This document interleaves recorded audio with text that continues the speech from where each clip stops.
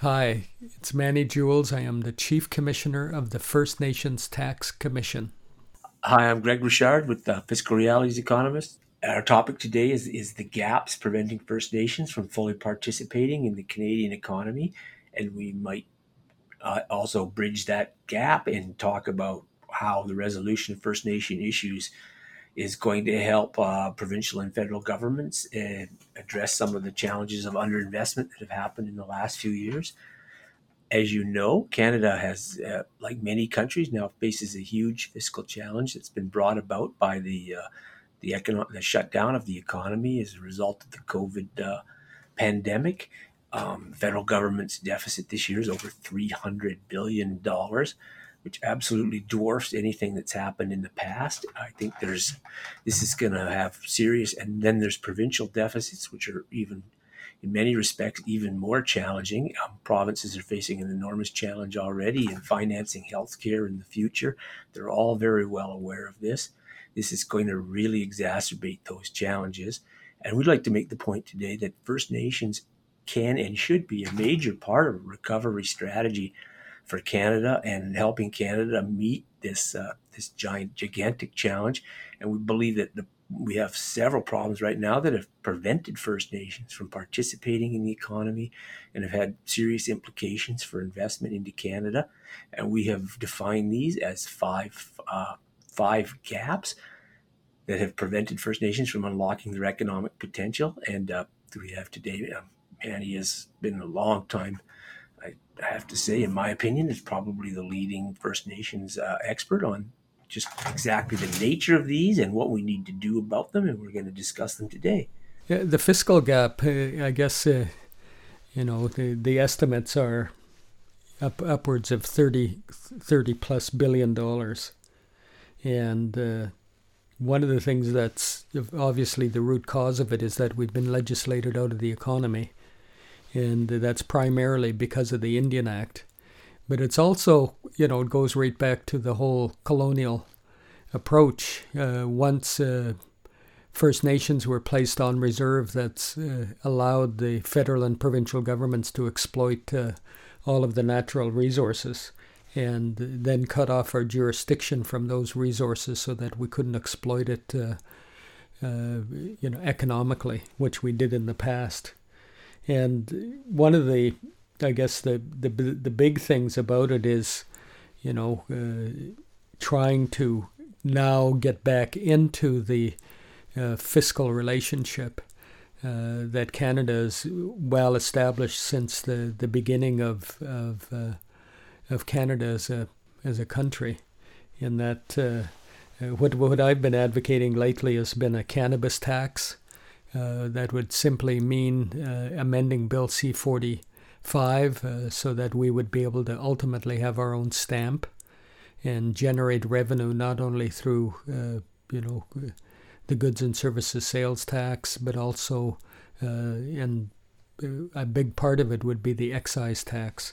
When you look at the amount of taxes that are collected off of Indian reserves right now, it's quite staggering to think that the federal and provincial governments, because of their jurisdiction over Indian reserves, are able to collect substantially more than First Nations. So right now we're collecting about $70 million a year on reserve lands. And that's all taxes? That's just real property tax. But when you consider income tax, sales taxes, both federal and provincial, the excise tax, which all of us pay as First Nations, and so that applies to,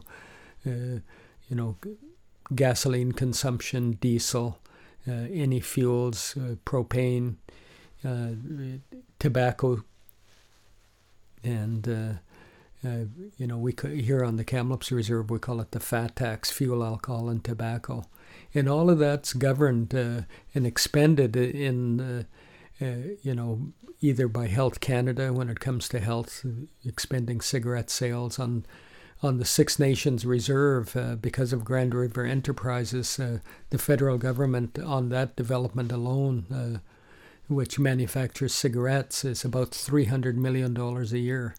So it's a substantial amount of money that leaves our communities, and I always say that it's more than the programs that the federal and provincial governments give back to First Nations. And so what I've been doing is advocating that we have a First Nations resource charge off of reserve lands within our traditional territories and within our treaty lands.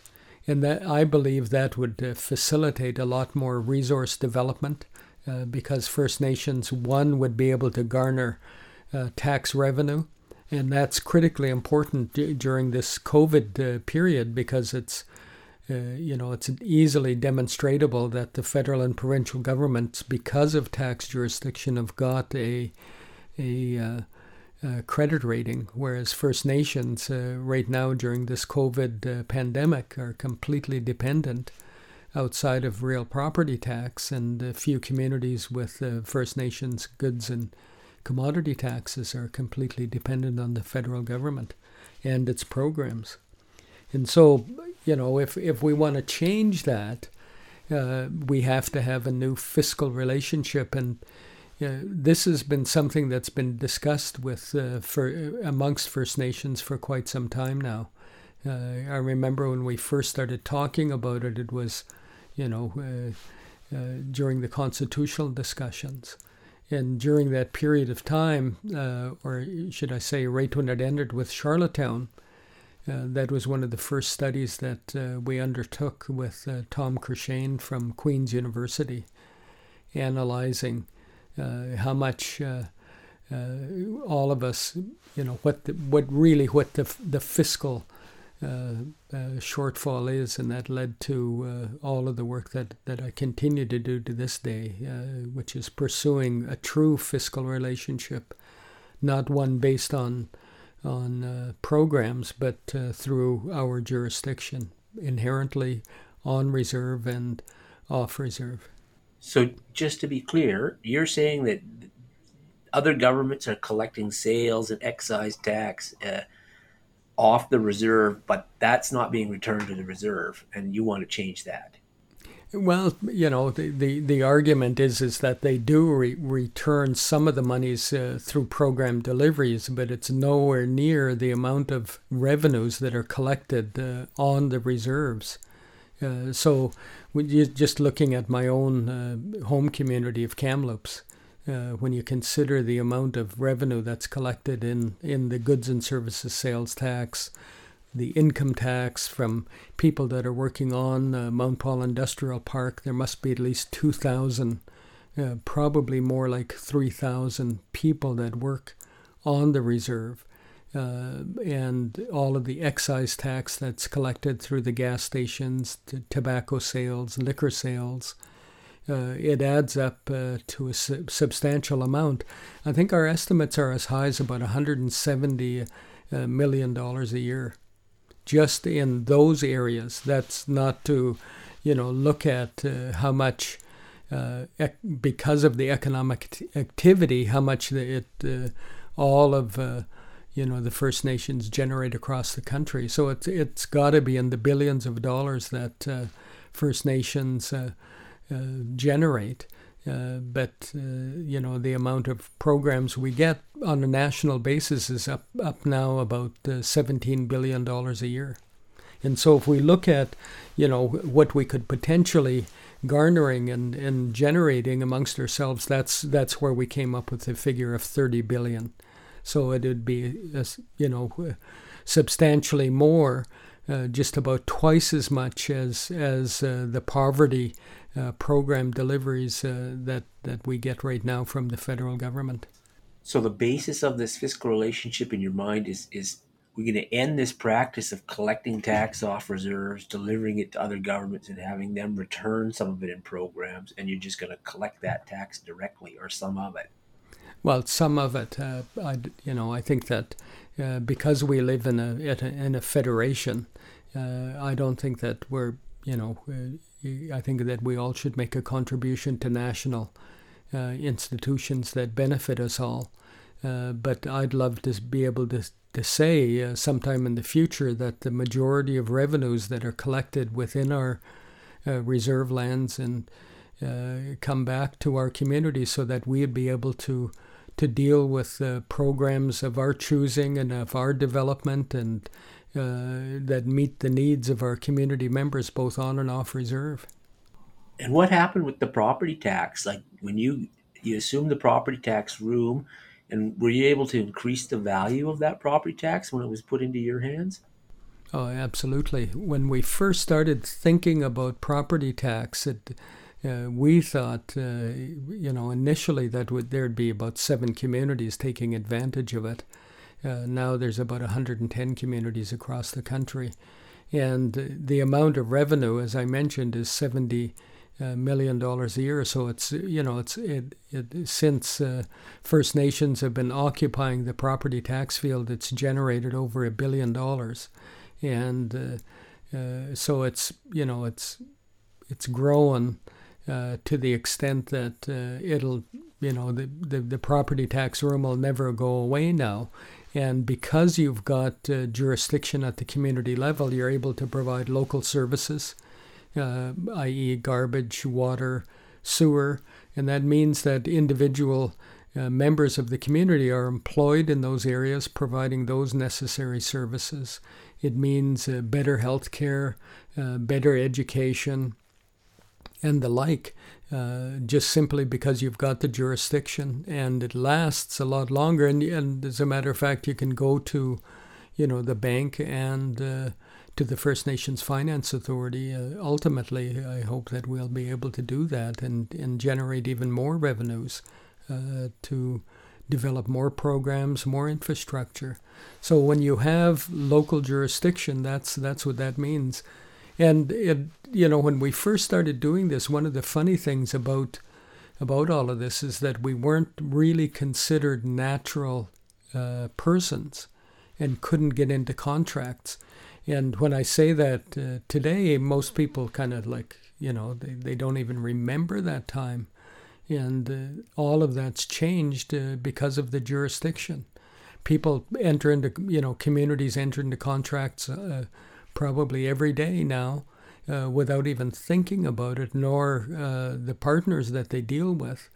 And that's a direct result of the legislation that was passed in 1988. And the other thing is the Kamloops Amendment of 1988 just didn't apply to real property tax. It applied to all developments as a result of designating lands for commercial or industrial or whatever other purposes. And that's led to an explosion of development on reserve lands. And mind you, now that's been taken over largely by the First Nations Lands Management Board. But the root of that goes right back to the Kamloops Amendment in 1988. And so this has been a real catalyst for the development of wealth to Kamloops and other First Nations? Oh, you could see it. With Kamloops, we were able to do the Sun Rivers development as a direct result of real property tax. We were able to put in our own water system through its many macinations, and that's only because of property tax jurisdiction. And you see it in many of the other communities like West Bank, Squamish, able to enter into local service agreements with its neighbors and even doing more and more development as a direct result of property tax. And that holds true right across the country, no matter which province or jurisdiction. And what do you think is going to happen with if you could take control of these the excise taxes and the sales tax? Is it another order of magnitude?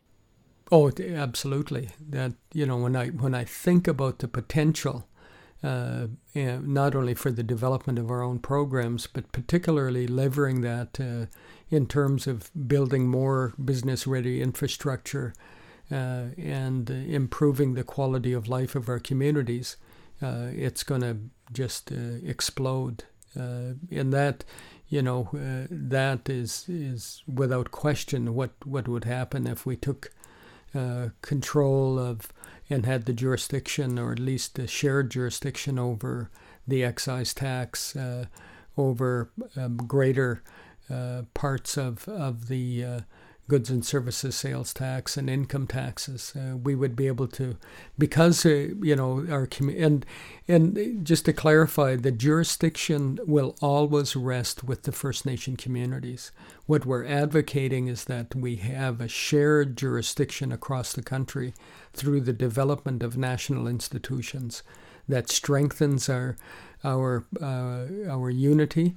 It strengthens our jurisdiction, and it strengthens the ability for us to come up with standards, because that's really opened up the door. So what I advocate is a good, strong legislative base, so that we've got the machinery of government, but at the same time having a huge amount of flexibility with regulations and standards.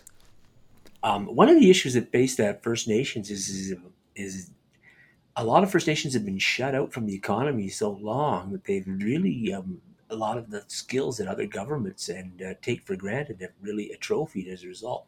For instance, investment facilitation skills, a wide range of skill sets that were involved in that, and First Nations were simply out of the picture with respect to attracting investment into their territory, etc. The same goes with a lot of services and infrastructure provision, because this has been taken over by central authorities in Ottawa, etc. And it's become really difficult to sort of, it's like starting a car that hasn't run for 20 years. You have to restore all kinds of systems. And you've had quite a role in bringing this about, partly learning by doing.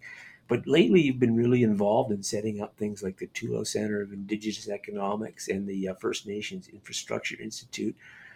Do you want to say a few words about what these are going to do to help First Nations recover the capacities and skills they need to develop their own economies and infrastructure and run sound tax systems? I think this really came about as a result, directly as my experience as a council member for Kamloops, and also the early developments with the Shuswap Nation through the development of the Shuswap Cultural Education Society. I realized really early on that education, as in the words of Chief Ron Ignace, is both a weapon or a tool. And that's demonstrated, of course, by the whole experience of the residential schools. Residential schools were really, when they first developed, would move 3 grades every generation. So you'd get up to grade 3 and grade 6 and grade 9. And then by 1952, here in Kamloops, you could graduate actually with a grade 12 education. And I remember a story my dad told me when he passed grade 9. He wanted to continue his education. And he was told that if he wanted to, he would have to become a priest. And he said, well, no, I don't want to do that. It is really, really quite something. And so, education early on where, you were, because of residential schools were formerly industrial schools. And so you learned industrial type skills. You learned how to work for somebody. You learned how to, raise cattle. You learned how to fix saddles. You learned how to milk cows. You learned how to sew. You learned how to, do all of those types of skills, as opposed to, mathematics and science, so that you could actually have technological development. So early on, the federal government and through the development of residential schools looked at the training of First Nations basically as a labor force, as opposed to an intellectual capacity type education. And so when I first started out, we looked at developing Scalep School, which was an elementary school. And we started that from grade, I guess the first experience here on the Kamloops Reserve was really the development of a kindergarten. But the experiences that I've seen right across the country have been pretty much that. looking at a lot of the early debates was Indian control of Indian education. Out of that came the Native Indian Teacher Training Program. Kindergarten started, elementary schools started, and this is after day schools were closing down, residential schools were closing down, and we were involved in what was called in the 1960s integration, where we'd be integrated into the public school system. And so when I was an early counselor, in the early 1970s, we looked at getting control of our education.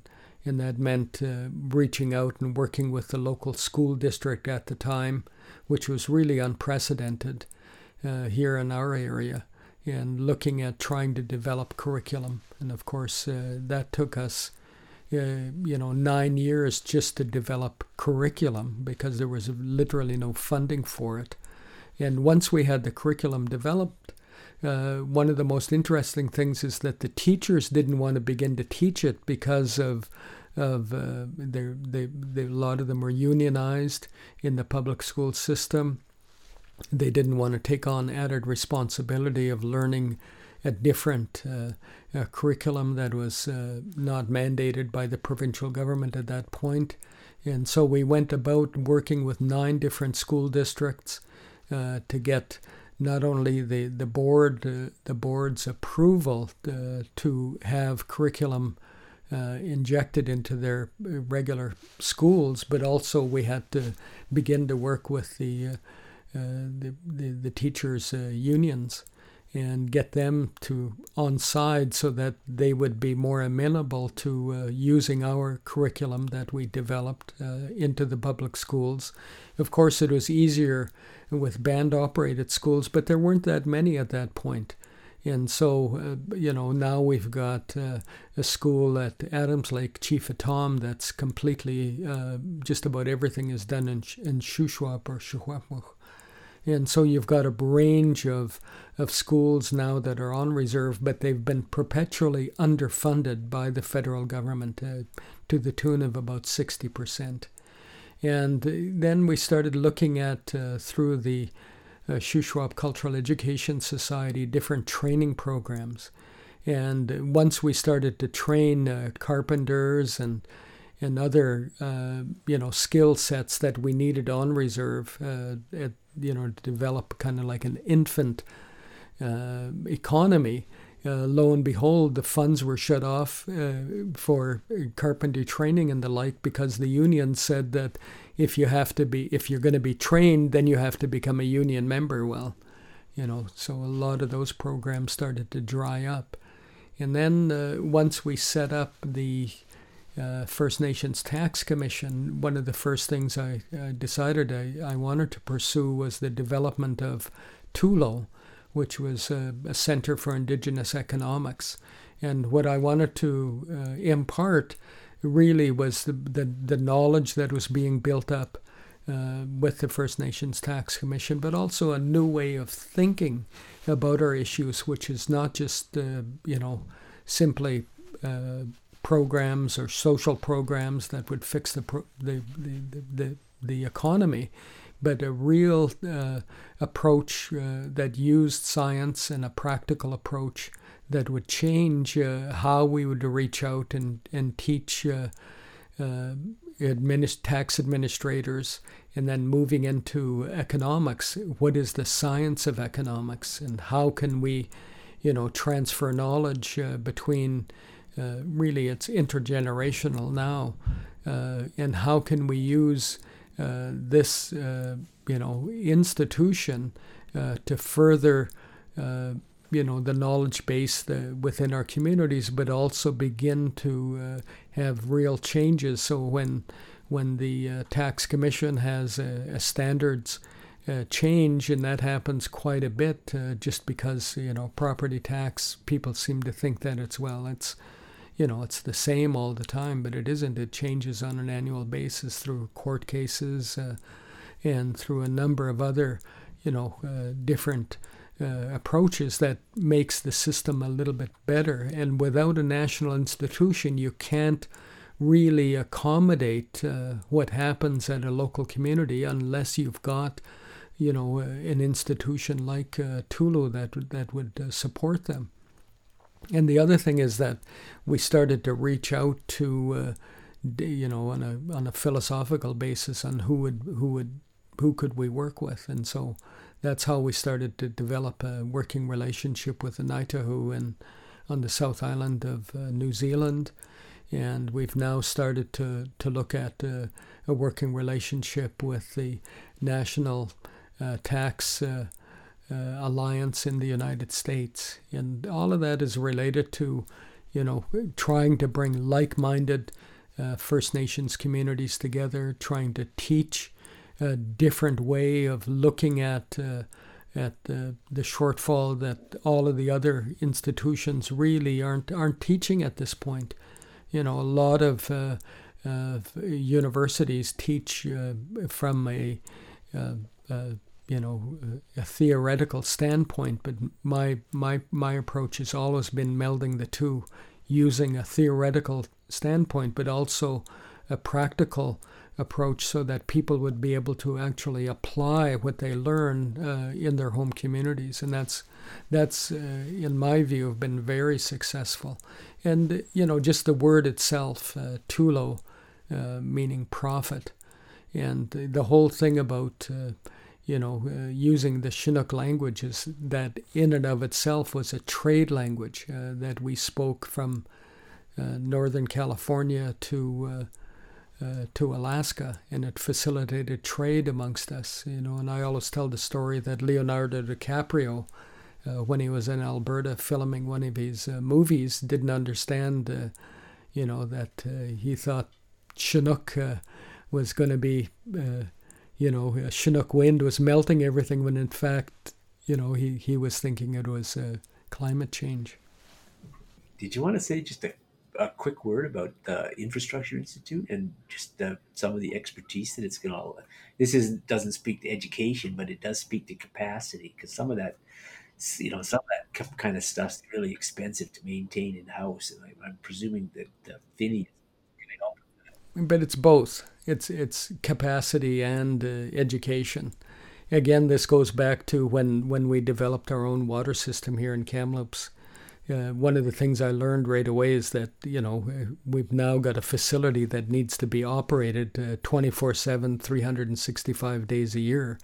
And we needed not just one individual to work there, but several. And so we started training, screening first, and then training people, using mathematics and different approaches to get them up to par so that they could be accredited, because a lot of what they have to learn in terms of operating a water system is science-based. And so once that happened, we were able to meld the training with the capacity, and that's been very successful. So with applying that to the First Nations infrastructure, that's one of the critical things, is because there's going to be a myriad of different standards that we will have to apply, and standards are a necessary approach to building infrastructure, because you're literally dealing with life and death, and you want to have the best facilities made to the highest standards and the best training available, so that you can attract and maintain a professional approach to maintaining the facilities and give people careers. And so it's a fantastic mixture of career opportunities as well as capacity building with infrastructure. And infrastructure is so critically important to any economy. It just can't be overestimated. The Trans-Canada Highway facilitated a lot of development on a national basis, and the same with the kinds of projects that we're looking at right now on reserve lands. Without proper infrastructure, you can't build homes, you can't have health facilities, you can't have sewer systems. Without a road network, you can't further expand your developments. One of the big thing that's we've been talking about lately is major projects, people just seem to think that that's applicable to pipelines and the like. But one of the biggest things about infrastructure really is fiber optics and a different way of thinking about the kinds of infrastructure that we need on reserve lands. Maybe we could segue. We were talking about how important that first critical piece of infrastructure, like water and sewer, for the development of Sun Rivers and other types of things, and how much that increased the property values and generated the economic base. It's the same thing with West Bank. Probably a number of other stories like that out there in First Nation country. Well, all of the developments on our lands have required infrastructure. You wouldn't have had the residential development at Musqueam if it wasn't for an infrastructure development, an extension of water and sewer and fire protection from the city of Vancouver, and the same, on the Squamish reserves. The local services meant an awful lot, and even at West Bank, the local service agreement to extend water and sewer on the reserve from the West Bank municipality, and the same is true here in Kamloops. We had decided early on to build our own water system, and that started when my dad was the chief in the 1960s. Up until the 1970s, we really had well water. And then we bought CNR out, their water system, and developed their to capacity. It is really quite something. As soon as we built and took over the CNR water system, it was virtually already at capacity. And so we immediately started to plan for the replacement of what we call the CNR water system. And that required 10 years of negotiations with the federal government through the Department of Indian Affairs. And we wouldn't have been able to develop that water system if we didn't have tax jurisdiction. And that was one of the holes in the approach we had with the CNR line.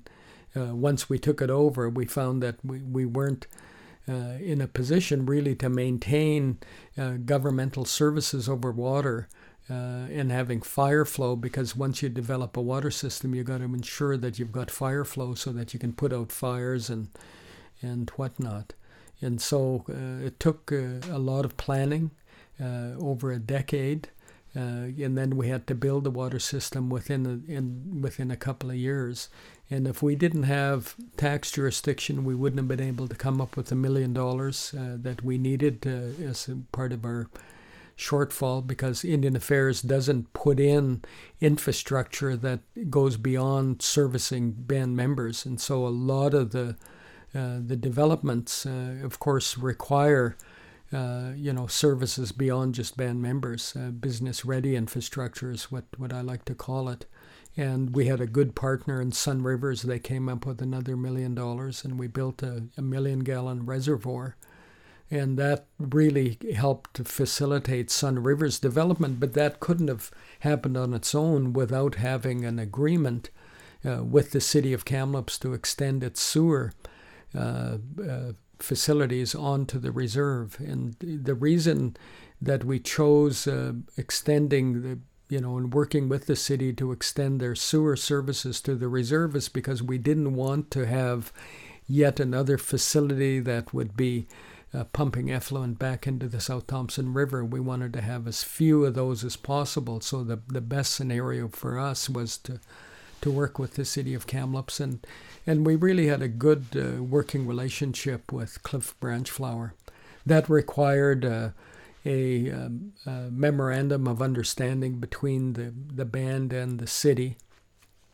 It was really strange during those set of discussions. Two of the council members opposed the MOU because they felt that the band would then begin to assert its jurisdiction within the city of Kamloops boundaries. And of course, that wasn't what the agreement was. It was an agreement to work together in goodwill and cooperation that would have, and it was the first agreement of its type in the country, where there would be joint council meetings, joint resolutions, and the like. And so with those two, we were able to facilitate the development at Sun Rivers. And really, that's what infrastructure does. It allows you to have greater economic development, whether it be on a small basis for a gas station or for community purposes like community halls, community buildings, RCMP buildings, health centers. All of those can't be put in unless you've got some type of a service, whether it be roads, water, sewer, electricity, and even with a lot of that, you have to deal with the three-phase power. And of course, we're looking at different kinds of technologies as well today. And that sewer agreement with the city, that was done at your own behest. That was in using your tax revenues. Oh yeah, we were able to, with any local service agreement, one of the things that municipalities, and this is always the rub, wants to influence as much as it can, the development on the reserve. But without it, you can't do the kinds of developments that is necessary. But it's certainly facilitated Sun Rivers, which is really, in my estimation, the best residential development in the Kamloops area. Its worth is over $1 billion for the region. And, that kind of development wouldn't have happened without infrastructure. And once you have, infrastructure in and of itself isn't the be-all. You've got to have the institutional capacity. You've got to have laws. You've got to have rules. You've got to have standards to enable all of that. And some of that it does require federal legislation, and changes to legislation. And that's one of the reasons why with, the First Nations Infrastructure Institute, we're requesting that it be legislated. So when you've got legislation and a regulatory regime, you can come up with the standards. And all of this is optional. This isn't forcing any community to do something that they don't want to do. You have to first choose that you want to do it. And then there are going to be standards that have to be developed because, it's, as I mentioned earlier, you're dealing with life and death situations, and you want standards because of the whole question surrounding liability. And liability, can't be underestimated here, because the more liability and the more therefore responsibility we take on, the less responsibility and therefore liability that the federal government takes on. And that's one of the things that I've been telling both the federal and provincial governments. Let us begin to take care of ourselves, and we'll do a better job of it. So if we connected the dots, would I be correct in saying that assuming the tax room led to your ability to develop the infrastructure, and the infrastructure led to $1 billion development, just one of the developments on Kamloops land? Yes. And it was really striking, because when we first looked at the property, I think it was about, Greg, you're going to have to refresh my memory. I think it was about $6,000, $8,000 an acre.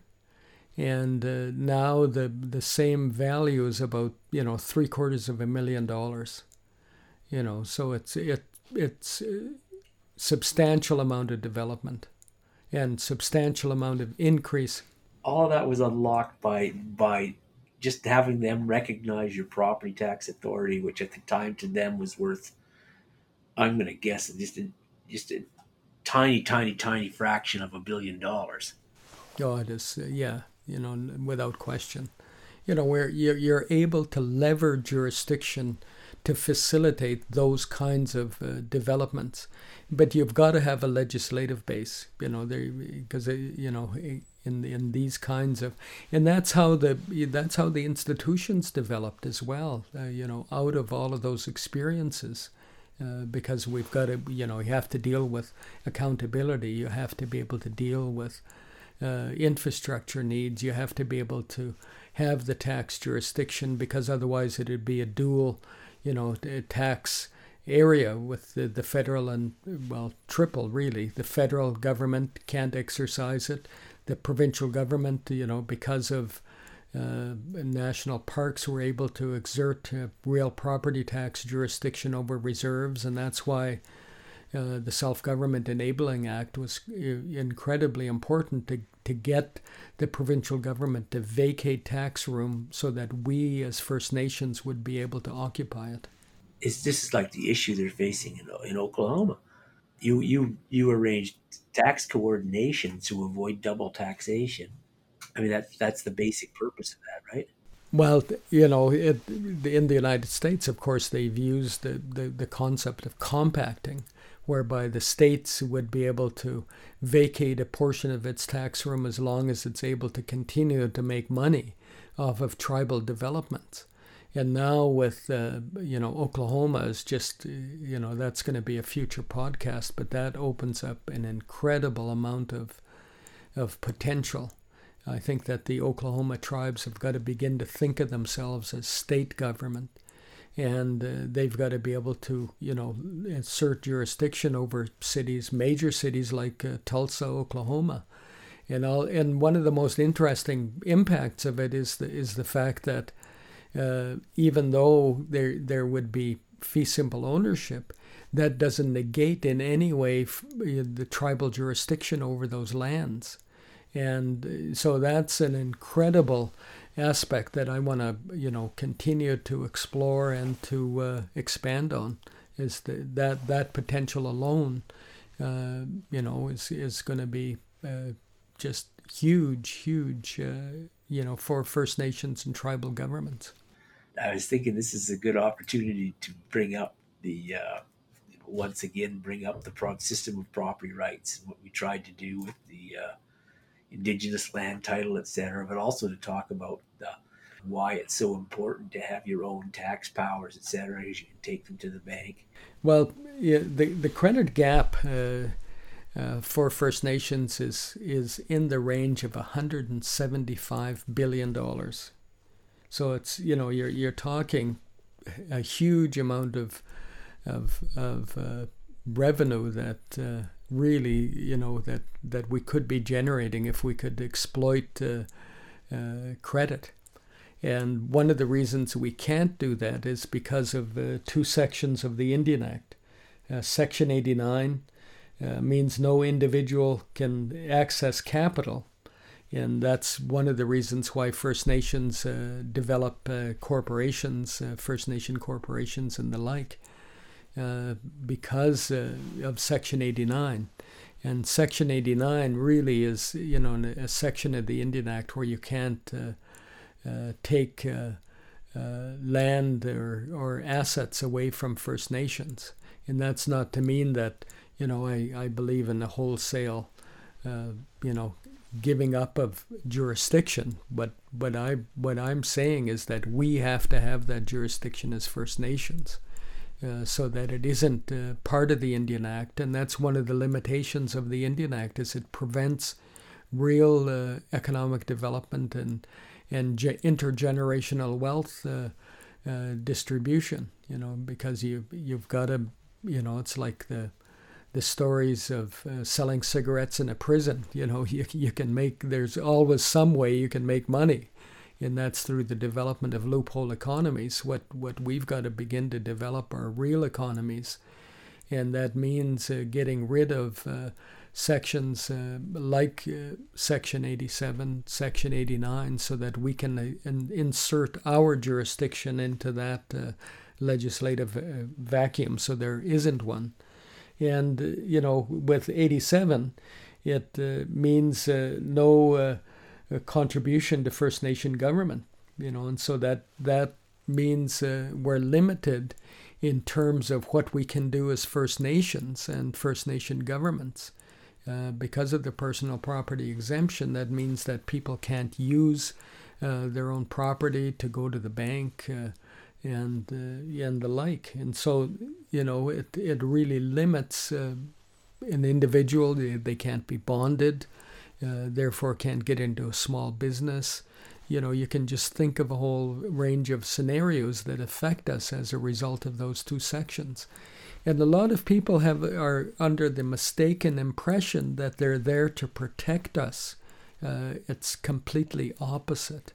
The opposite is true, because we can't exercise our imaginations to its fullest because of those two sections. It limits our ability to participate in a free marketplace under our jurisdiction. And obviously, one of the things we've been talking about, and we just kind of hinted at it a little bit, is, the development of our own land title system. And that would really be an easy replacement for these antiquated sections of the Indian Act. When you think about, the limitations of the Indian Act, you can just go on and on and on for a myriad of different sections. You can pick just about any section and say, people right now are talking about systemic racism. Well, that piece of legislation is more than systemic racism. It is a racist piece of legislation. We should be allowed to be free. We should be allowed to be able to think for ourselves and act for ourselves. We're mature enough as individual First Nations and as governments to be able to take on responsibilities over ourselves, determine our own priorities, raise funds the way we choose to, looking at the bounty of the land. And this is, one of the things that does happen in terms of pandemics is that it allows people to have a pause, but also begin to really think about different ways of placing ourselves in the future. And I think that if we don't use this opportunity, we're going to be limiting ourselves and causing problems for future generations when it comes time, even though we're in the middle of this pandemic, for the next pandemic, because surely there will be another one. What's ironic is that I read about the Oklahoma case, and this just when they decided that the Cherokee, etc., had the jurisdiction over this land, and all these people got worried that they were going to lose their fee simple title, and of course the court said, no, this jurisdiction is completely consistent with the fee simple title. And you face the opposite. You had all these people worried that creating fee simple title on reserve lands was going to cause them to lose their jurisdiction. Well, it's because of in my view, a lot of it's the lack of imagination, and also the lack of knowledge over what individual property rights entails. Property rights in Canada and the United States is what's called legal fiction. We're dealing with a colonial government, of course, and they maintain they have all of the title to Canada, meaning the federal government, and the Crown in that particular case is indefeasible. And who owns Indian reserves is a real interesting question when you apply that across the country. Here in British Columbia, all Indian reserves now, because of treaties, some of them have been transferred, obviously back to the First Nation, but they're housed in provincial land title systems. But the majority of Canada, Indian reserves are under provincial jurisdiction. So meaning the provincial governments have the underlying title to Indian reserves, and the Indian Act and the federal government have administrative control over those lands. And so that sounds complicated, but those complications are a direct result of the colonial regime under which we live. And what I'm proposing through our own land system clarifies that. It maintains that we have jurisdiction for all time in a collective, way, so that we collectively, just like Canada is owned by all Canadians, First Nations land should always be owned by all of the First Nation, whether it be the Shuswap or Mohawk or, Maliseet or Nishnawbe, however you wanted to approach it. But the fact of the matter is that once you have that explicit area recognized, then you can raise individual title so that they can go to the bank, build their own homes, build intergenerational wealth, begin to look after, our populations ourselves. And that's a huge limitation. And that's one of the things that I think that and hope that the tribes in Oklahoma begin to look at. They've invited me to begin to have this discussion once the court case is settled down. So I hope I get an invitation soon to have at least a dialogue with them. That's fantastic. I think your friend Hernando de Soto said, I saw the statistic in one of his books that 70%, I think this was the United States statistic, that 70% of small businesses were started with a home equity loan. Just to put some perspective in that. So denying that to First Nations people is really limiting entrepreneurship. Well, and when you add up all of that potential, that's what adds up to $175 billion. It's like even in Hernando's home country of Peru.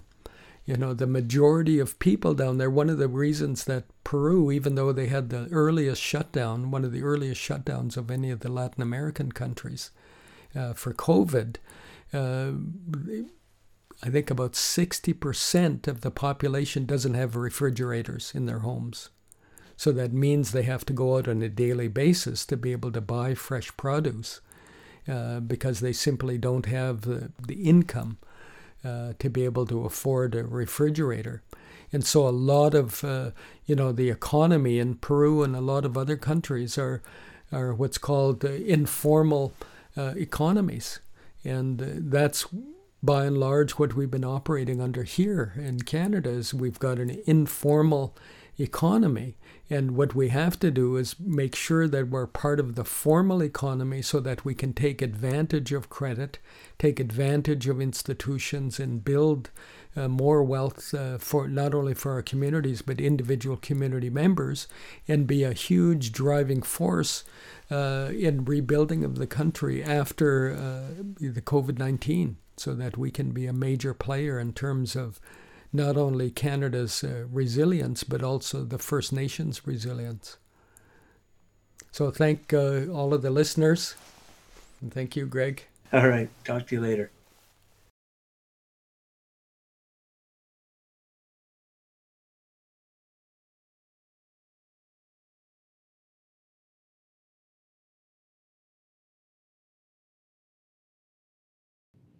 And